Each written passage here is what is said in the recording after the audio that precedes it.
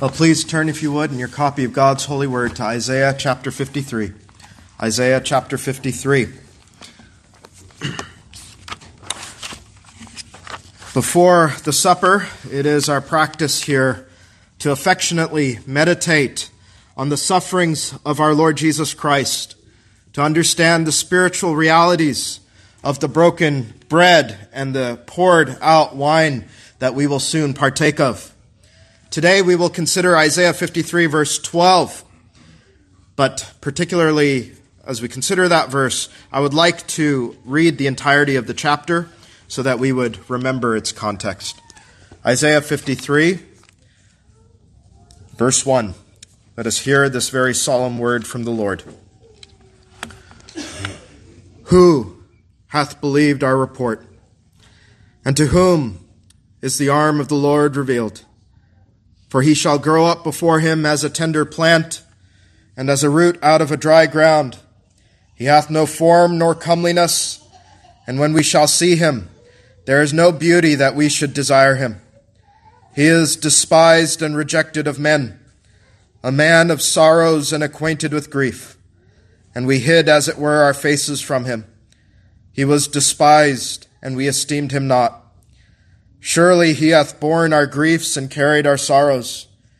Yet we did esteem him stricken, smitten of God and afflicted. But he was wounded for our transgressions. He was bruised for our iniquities. The chastisement of our peace was upon him, and with his stripes we are healed. All we like sheep have gone astray. We have turned every one to his own way, and the Lord hath laid on him the iniquity of us all. He was oppressed, and he was afflicted, yet he opened not his mouth. He is brought as a lamb to the slaughter, and as a sheep before her shearers is dumb, so he openeth not his mouth. He was taken from prison and from judgment, and who shall declare his generation? For he was cut off out of the land of the living. For the transgression of my people was he stricken. And he made his grave with the wicked and with the rich in his death, because he had done no violence, neither was any deceit in his mouth. Yet it pleased the Lord to bruise him. He hath put him to grief. When thou shalt make his soul an offering for sin, he shall see his seed. He shall prolong his days, and the pleasure of the Lord shall prosper in his hand. He shall see of the travail of his soul, and shall be satisfied. By his knowledge shall my righteous servant justify many, for he shall bear their iniquities. And this is particularly our sermon text.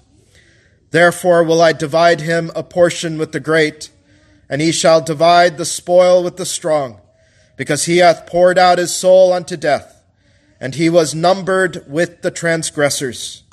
And he bare the sin of many, and made intercession for the transgressors. Amen. May God bless the reading of his word. Let's pray. Our holy God, what a solemn and weighty text this is as we see our Lord Jesus Christ in this text, 700 years before the incarnation. How vivid a portrayal of our suffering Lord and Savior. And God, we pray now in the preaching of the word that we would see Christ as though crucified among us. We pray that you would help and bless the preacher with the Spirit of the Lord to send your people to Jesus Christ, that they would see the great work of Christ and they would be conformed to his image, but that they would bless him and praise him and adore him and have every bit of their soul trusting in the Lord Jesus. And so, Father, we pray for this congregation that they would see Christ, especially before the supper. And so we pray then in the preaching that you would portray Christ clearly set before us as though crucified among us. And we ask this for Jesus' sake. Amen. Well, today, a great many politicians will make a great show of solidarity with the people, as though to say, I am one of you. I am an ordinary guy just like you. This, of course, happens every 4 years, every election cycle, as you know, when men who live in mansions throw on, let's say, a hard hat to go visit some steel workers, as if to say, I am one of you. For most politicians, this is really a pandering way to win votes, nothing more. There's no real identification with the people. What happens when the election is over? They put the hard hat away. They don't know where to find it. They return to their mansions. They hobnob with the movers and the shakers of this world. They go to their fancy dinner parties. These are the ones that they truly identify with, after all. Yet in our text, there is something profoundly mysterious and really beyond all comprehending, friends. That the Lord of glory, the holy God, had come down to be counted as one of us, and numbered not to be just a commoner, which we are, but as a criminal, to be crucified and identified as a sinner, not to win a vote for himself, but to save us, not for his benefit, but for our benefit. This profound mystery of the gospel is shown, signified, and sealed here at the Lord's table that is before you. Jesus Christ, Son of God, come down, as our text says, to be counted with the transgressors and condemned as a transgressor for the sake of sinners. Why? To bear our sin, to bear our transgressions, not for us to serve him as the politician desires, but as he said, the Son of Man came not to be ministered or served, but to minister or serve and to give his life a ransom for many. Believer, he did not come to win your vote, so to speak. He came to give his life for you, to be counted the criminal that you are, but he never was, to serve you, to save you. And now, having ascended into the heavens, the King of Kings did not forget you as most politicians would. He now, our text says, intercedes for you as a great high priest so that he would save you to the uttermost. And today at the Lord's table, he gives you a token of all of this, that you might have your faith strengthened in him. Friends, there are such wonderful things that are found in the Word of God, sealed and signified at the Lord's table. So we will meditate on our theme this morning before the supper, which is Christ numbered with the transgressors. Christ numbered with the transgressors, so that we would go to the table with faith and hope and love in what it portrays. We have three heads today from our text on your bulletin. First is to consider Christ numbered with the transgressors. Second, Christ bearing the sins of the transgressors. And third, Christ interceding for the transgressors. And all those truths come straight out of our text. First, Christ numbered among or with the transgressors. Verse 12, the second part says, of Jesus, and he was numbered with the transgressors. Children, what does it mean that he was numbered with transgressors or the transgressors? What does that mean? It means that Jesus Christ was counted or identified with transgressors. And what are transgressors, boys and girls? They are lawbreakers. Lawbreakers. Not that he was a lawbreaker, but he was counted as a lawbreaker. He was numbered with the lawbreakers. This is a vital text, friends. It establishes the substitutionary nature of Christ's work. It prophesies for us that the Son of God would be identified as a sinner for the sake of sinners. He was numbered with the transgressors. This is a glorious truth, friends. Unbelievable. This public identification and solidarity of Jesus Christ as a sinner. It shows you, sinners, his personal investment in you as your substitute before God and man. The hope of the gospel itself is found in the precious words, he was numbered with the transgressors. Because when Jesus Christ was numbered with the transgressors, he owned their transgressions. He owned them in his person, and he owned their penalty. He was substituted for transgressors. I must say, and you might know this yourself, that Isaiah 53, yes, it is an astonishing chapter, isn't it? But there are no other words, at least for me, that are as astonishing in this text. Why? Because as incredible as it is to hear that he bare the sin of many, I can somewhat understand that the God-man would bear God's wrath for sin's penalty. Somewhat. I can kind of understand that a bit. And as blessed as it is to read that he made intercession for the transgressors, I can in some way, though still it eludes me a bit, understand him praying for me, a sinner, a lawbreaker. That greatly comforts me. But what I cannot grasp and I cannot wrap my mind around is his personal identification with sinners. Me, the sinner, whose heart is wicked and vile, in the eyes of God a criminal. Isaiah 59 verse 3, just a few chapters from now, describes me and you, all of us. For your hands are defiled with blood, and your fingers with iniquity. Your lips have spoken lies. Your tongue hath muttered perverseness. That Jesus Christ, Son of God, second person of the Trinity, who is over all, right? God blessed forever, holy, holy, holy, comes to be counted as one of that. Cannot wrap my mind around it. I can plumb maybe some of the deeper mysteries of the Trinity that are revealed to us in the Bible, and I will struggle with that, true. But that's a kind of almost intellectual exercise at times where your mind is stretched. But this is extraordinary. The Son of God is identified as a sinner. The transgressors of our text are sinners, after all. They have transgressed the laws of God himself. And that's what all of us are. You and me both. We all sin. The Bible says we all come short of the glory of God. We're all blasphemers. We're all liars. We're all lustful. Our hate makes us murderers in the heart. Our speech is unloving. Our actions are selfish. Our heart is full of pride. Our thoughts are wicked. We covet what is not ours. We're discontent with our estate, so on and so forth. We could go through all the commandments. And if we really had a sense of right and wrong, as we say we do, we would have hatred and shame for what is found in our heart. But man does not want to admit this naturally, that he is a transgressor.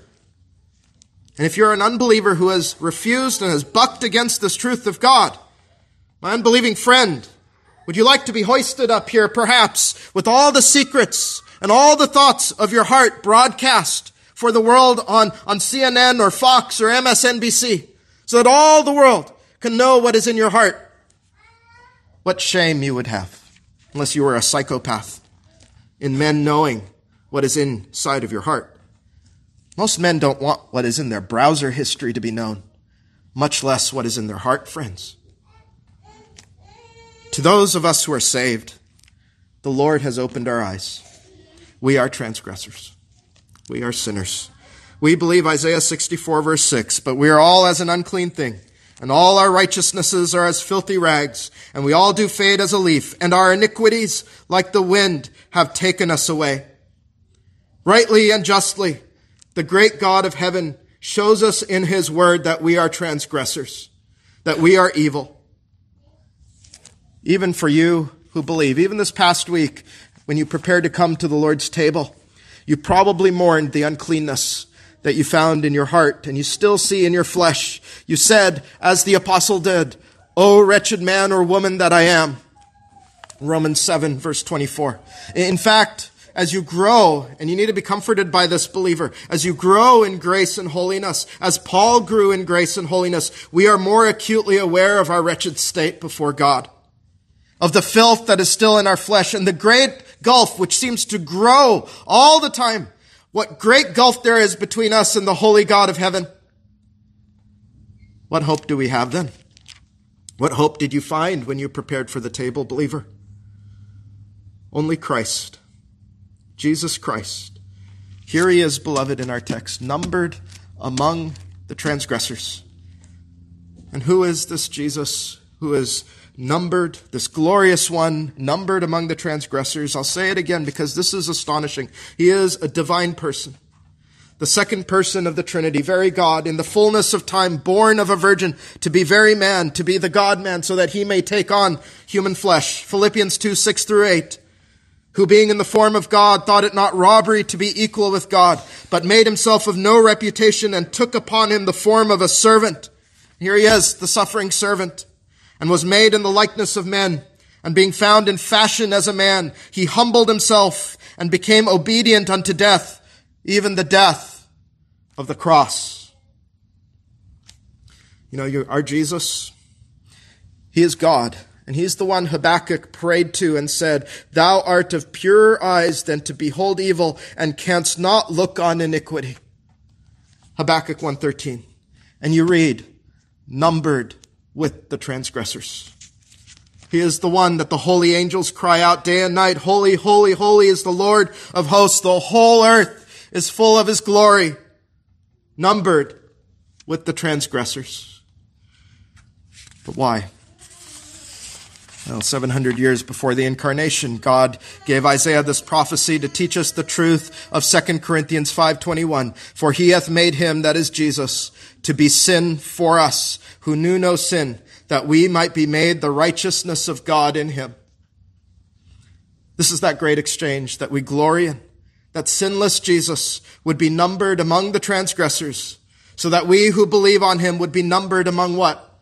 The righteous.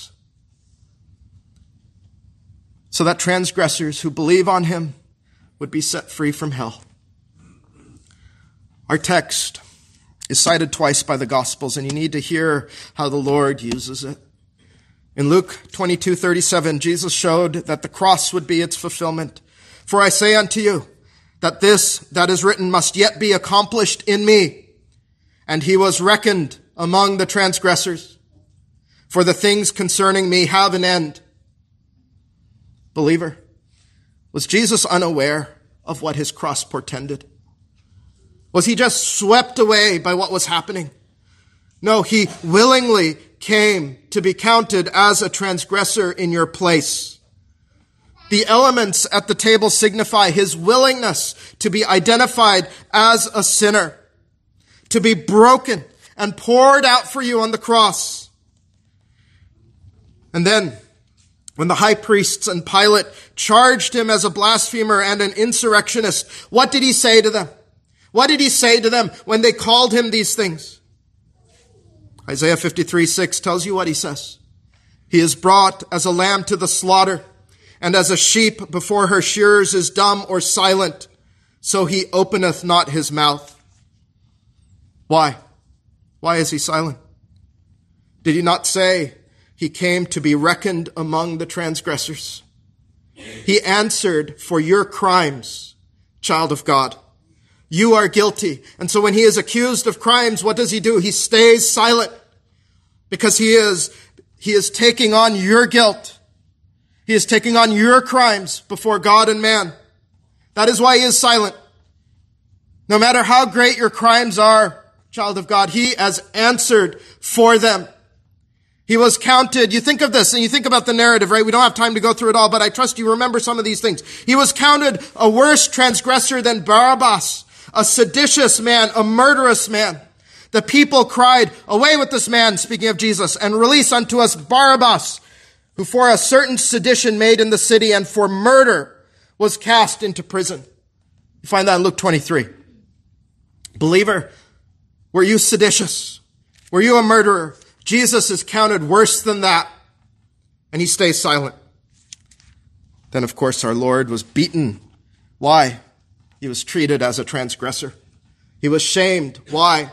He was treated as a transgressor. Isaiah 50, verse 6, if you went back a few chapters. "I gave my back to the smiters." See, this is his giving of himself. "And my cheeks to them that plucked off the hair. I hid not my face from" what? "Shame and spitting." Beaten, flogged to the edge of death, his body torn to a bloody pulp, then nailed to the cross and put on display in agony, shamed and spat on. And he says, "I gave myself to these things. I gave myself so that I would be numbered among the transgressors." So that transgressors who believe can say at this table by faith that Jesus Christ took my shame. For the Bible promises, "Whosoever believeth on him shall not be ashamed." And the next time that he was numbered with the transgressors is Most sobering of all, as it is cited in the Gospels, it's at his crucifixion. And the Holy Spirit shows us where this verse finds its ultimate fulfillment. If you'd like, you could turn to Mark chapter 15. Mark chapter 15, and I will read several sections of this portion of the Gospel.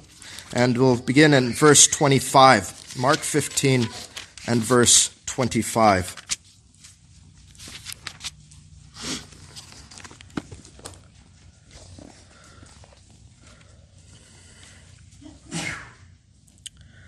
And it was the third hour, and they crucified him. And the superscription of his accusation was written over the King of the Jews. And with him they crucified two thieves, the one on his right hand and the other on his left. And here it is. And the scripture was fulfilled, which saith, and he was numbered with the transgressors. We'll continue on in a little bit, but let's leave that there for now. This scripture was fulfilled when the Son of God hung between two of the most evil men in the land. Set in the midst of them, he was publicly counted the worst of them all, the worst of the criminals there that day. Worse than Barabbas, who leaves and is set free. Worse than these two thieves. Counted, numbered with the transgressors. And with it came the shame and reviling our precious Jesus did not deserve. We'll read again, verse 29 now. And they that passed by railed on him, wagging their heads and saying, Ah, thou that destroyest the temple and buildest it in 3 days, save thyself and come down from the cross. Likewise also the chief priests mocking said among themselves with the scribes, He saved others, himself he cannot save. Likewise, let Christ, the King of Israel, descend now from the cross, that we may see and believe. And listen, and they that were crucified with him reviled him. Believer, he took all of this reviling that you deserve. Why does he, they mock him, right? You think of how strong a desire we have. If we have the power to vindicate ourselves, we would do it. They mock him and they say, come down from that cross. He doesn't come. Why? He has to be numbered with the transgressors. And his love for transgressors keeps him on the cross when all around him is mocking and reviling that you deserve. Even criminals are reviling him, saying, you are worse than us. Beloved, how willing he was to do it for you. The reviling you deserved, the shame that you have earned, the Lord Jesus takes on the cross. Did he ever protest? No. Never did he moan, I am no transgressor, take me off this cross. Never did he ask in bewilderment, why are you treating me like a criminal? Never did he protest and say, I am innocent, though he was. Why not? Why does the Son of God suffer silently? For you, believer, for you. He came to stand in your place because you are guilty.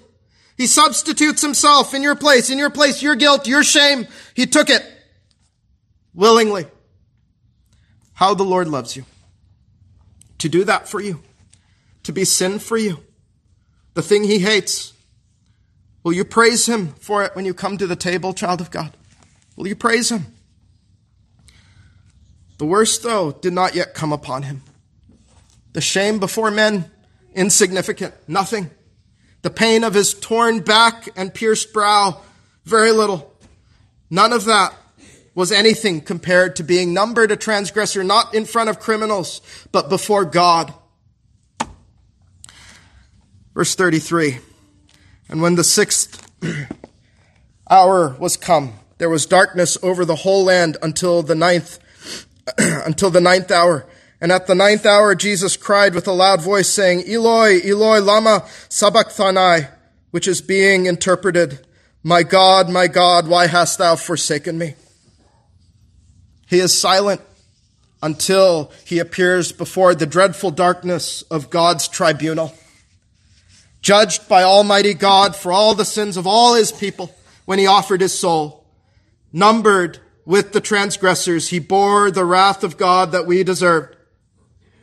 He cries out then, and then only, for what wounded the precious Savior above all else is to take God's displeasure and anger when all he had ever known was God saying, this is my beloved Son. He took God's frown so that God's face, as in the benediction, might shine upon you, believer. He took darkness and wrath to give us light and blessedness forever. When God appeared in the whirlwind, right, to confront Job with the power of his creation, Job covered his mouth. For us to see Christ crucified, numbered among the transgressors to redeem us, ought to cause us to cover our mouths with astonishment, because Christ's work to redeem even one sinner is far greater than God's power, his power to create the cosmos. We'll consider that a bit more in our second heading, bearing the sins of the transgressors. Verse 12 also says, and he bare the sin of many. Beloved, his identification with you as a sinner is what allows Jesus to bear your sins. He owns your sins. In effect, he said to God, they are mine, O God. This one's blasphemy. Put it on me. That one's idolatry. Charge it to me. That one's Sabbath breaking. It's mine. That one's fornication. Put it on me. That one's murder. Put it on me. That one's homosexuality. Put it on me. And as he took them upon himself, you see that he could bear the sin of many, as this text says. God legally could make him pay for all of those sins. This is part and parcel of the covenant of grace that we thought of in Psalm 105. Jesus legally binding to become the federal head of all of his people. All of our sins charged and reckoned to him. He was counted as a transgressor for all of his people. Do you ever think, child of God, where all of your sins have gone? Did they just sort of vanish in the void? No. They have gone to your beloved Jesus Christ. He owned them on the cross. At this table, which you have heard last Lord's Day, is a preview of the marriage of the Son of God to the church. You see that he has owned all of your debt, that he might give you all of his riches. He says, in effect, to you, and this is, you have to be comforted by this, child of God, repentant sinner who has faith in Jesus Christ. He says, listen to this well, you cannot have your sin debt. I have it. It's mine. It's not yours. You cannot take it yourself. It was mine to own and to dispose. As far as east is from the west, so far have I removed your transgressions from you, because I have taken it and they are mine. And we praise him for that. Praise him. That's the only reason we can come to God. Having owned them, he had to answer for them. He had to suffer for them. 1 Peter 3:18 says, for Christ also hath once suffered for sins, the just for who? The unjust, that he might do what? Bring us to God. He suffered for your sin, unjust sinner. He owned them. He suffered the wrath they are due. Christ the just, suffering for the unjust, to bring us to God. And is that not what the table signifies? Jesus Christ bringing us to God. So on the cross with Jesus counted as a transgressor, what must the Father do? He had to slay him with the sword of his vengeance and wrath. Zechariah 13:7 prophesied, think of the Father saying these things. Awake, O sword, against my shepherd, and against the man that is my fellow, saith the Lord of hosts. He sent his sword to pierce the Son of God, because Jesus was counted a transgressor. And that is how Jesus bare the sin of many. And you think of this, just as he was willing to be a transgressor, the willing nature of Jesus Christ must be something you always cherish, believer. Always. Just as he was willing to be a transgressor, he was willing to bear God's wrath. Then said Jesus unto Peter, put up thy sword into the sheath. The cup which my Father hath given me, shall I not drink it? John 18:11. He says, put away your sword, Peter, for I must fall under God's sword. I must drink of his cup to the bitter drag. And this is not a partial payment for your sin, believer. He drank all of God's wrath. Is that not why before he gives up the ghost, what does he say? It is finished. It is finished. He has owned your debt completely, fully. All sins, past, present, future. So that the Holy Ghost says with great satisfaction now, There is therefore now no condemnation to them which are in Christ Jesus. And we praise the Lord for that. This is what the broken bread and the poured out wine in the sacrament signify. This is what they preach. There is therefore now no condemnation to them which are in Christ Jesus. For as the bread is broken, we have displayed for us the judgment of God that Jesus received. And the believer says that because he was broken, surely as this bread is broken, I will not be. Numbered as a transgressor for me, broken as he bore my sin. And when you see the wine poured into the chalice, which signifies his precious blood, you see that the blood of Jesus Christ cleanseth me from all my sin. 1 John 1:7. And when you drink the cup of blessing that we bless, you say, I drink of God's blessing only because Jesus drank of God's wrath for me. When you come, you say, I could never bear my sins. None but God in the flesh, Jesus Christ, could. I could have never atoned for the least of my sins, what the world might call a white lie. Only Jesus, the God-man, could. My repentance, I see, it does not atone for my sin. My faith, it does not atone for my sin. Only Jesus can, and only Jesus did. In the sacrament, I will see, and you will see too, that as Jesus was numbered and condemned as a transgressor, we hold on to this. Because he was condemned as a transgressor, I will not be. I am now numbered among the righteous, if I have faith in him. For what the law could not do, in that it was weak through the flesh, God sending his own Son in the likeness of sinful flesh, and for sin, did what? Condemned sin in the flesh. Why? That the righteousness of the law might be fulfilled in us. Romans 8, 3-4. In the bread, I see that God condemned sin in Jesus' flesh. I see the righteousness of Jesus, the righteousness of the law has been fulfilled. And Jesus transferring his perfection, his own righteousness to me. Numbered among the righteous now, as Jesus was numbered among the transgressors. That's the great exchange of the gospel. Again, 2 Corinthians 5:21, for he hath made him to be sin for us who knew no sin, that we might be made the righteousness of God in him. Will you think on this, believer, when your hand reaches out to tear your part of the loaf? Will you think on that as your eye peers into the chalice and you sip of its wine, will you bless the Lord as you partake of these holy emblems of his love and grace to you? When you think on your sins, believer, and they are many, as mine are, more than the hairs on our head, as Psalm 40 says, and you say, I am a great transgressor. When the shame of it falls upon you and you seem too miserable to go to God in Christ, will you hear the precious words of our text and console your soul? Will you say, oh my soul, yes, I am a great transgressor, but he was numbered among the transgressors, or with the transgressors. He was numbered with me. Say, oh my soul, he died in my place. The Lord has put this sin, whatever it is, on him. He bore the shame of it before God and man. He bore the guilt of it. Would not my shame actually be greater if I do not turn to him for mercy in my time of need? Because he has already borne the guilt and shame of it before God and man. Console your soul and go to him. He has suffered worse for you than you possibly know. But we must see here that our text teaches Jesus bore the sin of many and not all. Many. The gospel, the good news of Christ, has never preached universalism. It is only good news to those who receive it by faith. That's why this table, the Lord's table, is a discriminating table. Many seats are placed around it, yes, but not everyone can come. Only repentant sinners whose faith is in Jesus Christ can come. Those who can say of a truth that he was numbered with me, the transgressor. Jesus said, I am the good shepherd, and the good shepherd giveth his life for who? The sheep. John 10:11.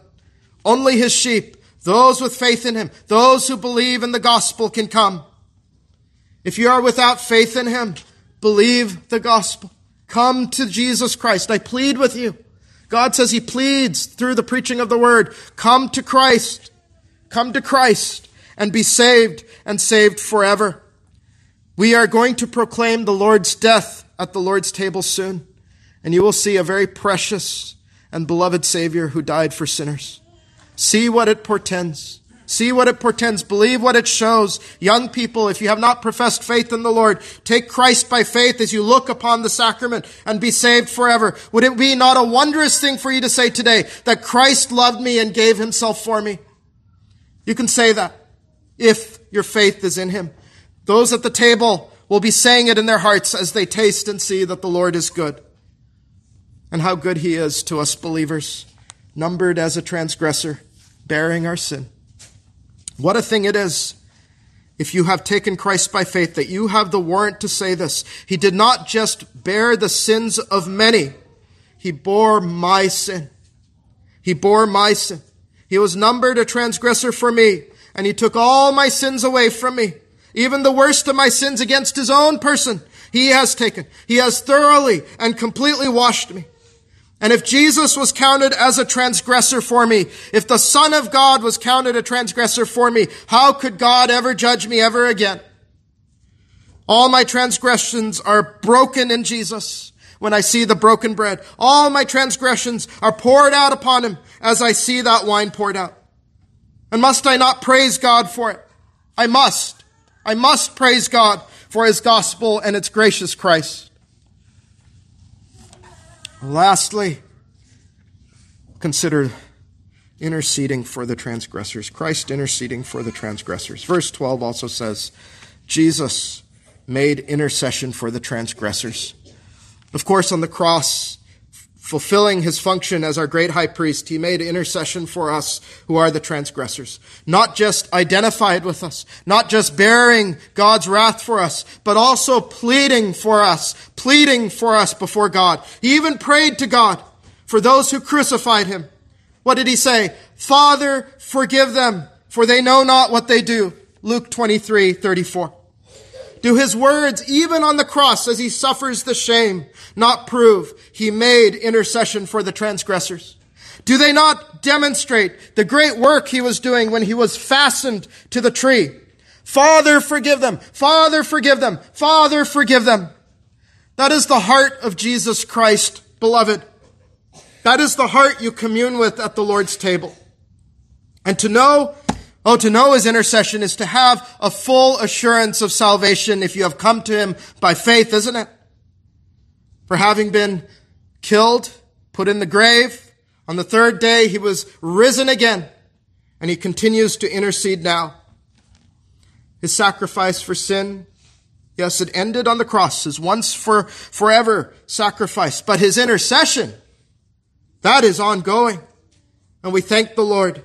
Romans 8:34, listen to this in the context of condemnation. Who is he that condemneth? It is Christ that died, yea, rather, that is risen again, who is even at the right hand of God, who also maketh intercession for us. If that was not true, we would have no hope.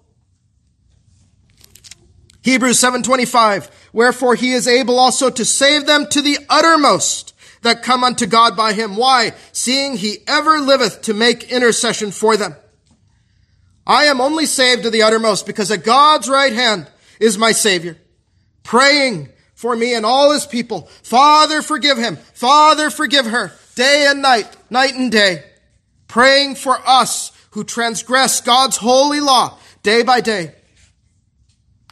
So even as you transgress his law today, child of God, he is ever there to forgive and cleanse you. He is ever there to uphold you in the midst of your trials and temptations to sin. He is ever there, ever living to intercede and pray for you. This is a quote I suppose most of us know, but McShane said it well. If I could hear Christ praying for me in the next room, I would not fear a million enemies. Yet distance makes no difference. He is praying for me. You come to the table not because you walked blamelessly these past 3 months. You come to the table as a token of Christ's mercy, grace, and ongoing intercession for you, child of God. Draw near to Christ at his table. Believer, take heart and be of good cheer, for it displays the words uttered in heaven for you by Jesus even now. Father, forgive them.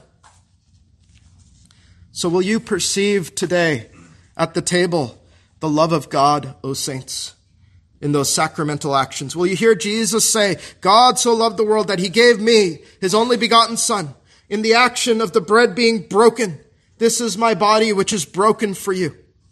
Sinners saved by grace through faith, do you perceive that God commendeth or demonstrates his love towards us, in that while we were yet sinners, Christ died for us? Much more then, being now justified by his blood, we shall be saved from wrath through him. Romans 5:8-9. And you think of the blood of Christ in the action of, this cup is the New Testament in my blood, which is shed for many.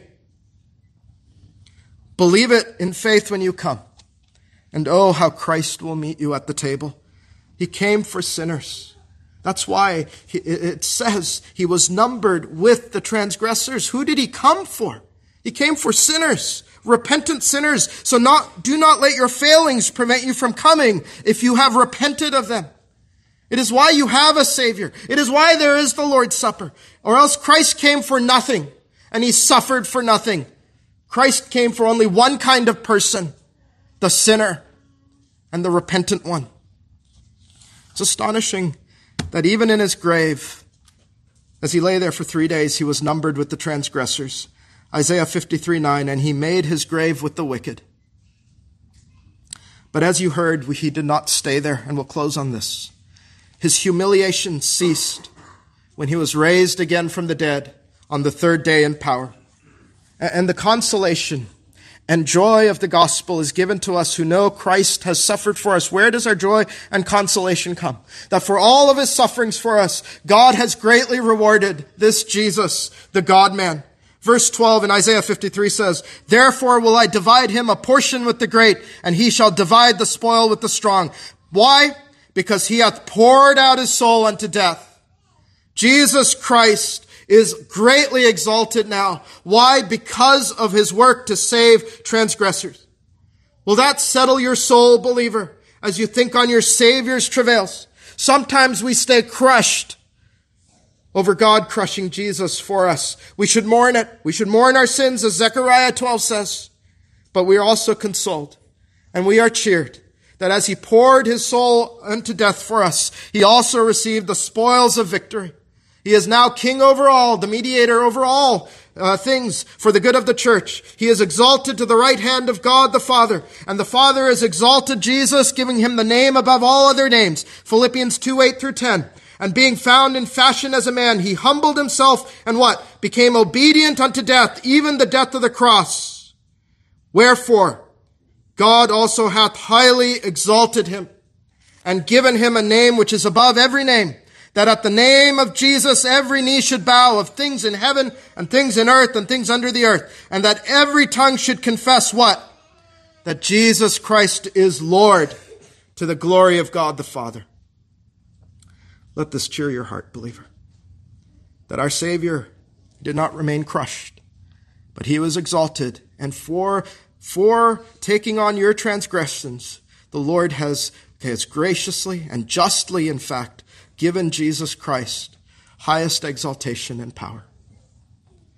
When you take the supper, you are communing with an exalted Christ, not a defeated one. Now seated at the right hand of God, mediator, king over all. God was not unjust to leave Jesus in the grave. Jesus deserved exaltation, and exaltation he received, such that I can also say that, praise the Lord, for suffering for me, the sinner, Jesus Christ, the God-man, was rewarded. The greatest suffering ever has led to him receiving the greatest exaltation ever.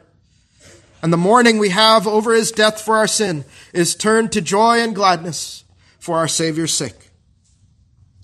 Again, Christian, you commune not with the dead and defeated Christ. You will now commune with the risen and exalted Christ, the King of Kings, the Lord of Lords, who was once numbered with the transgressors, so that you at the table, and all of you with faith, even if you don't come to the table, all of you who believe are numbered among the righteous. What a glorious gospel this is. And this exalted and gracious King now invites you to his table to sup with him and on him. And so let us now prepare to meet him in his banqueting house. Please rise for prayer if able.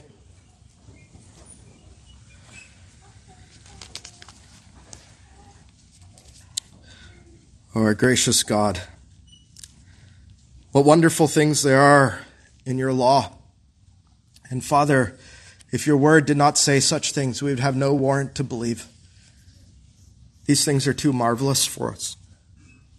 We bless you and praise you for Jesus Christ being made sin for us, he who knew no sin, that we might be made the righteousness of God in him.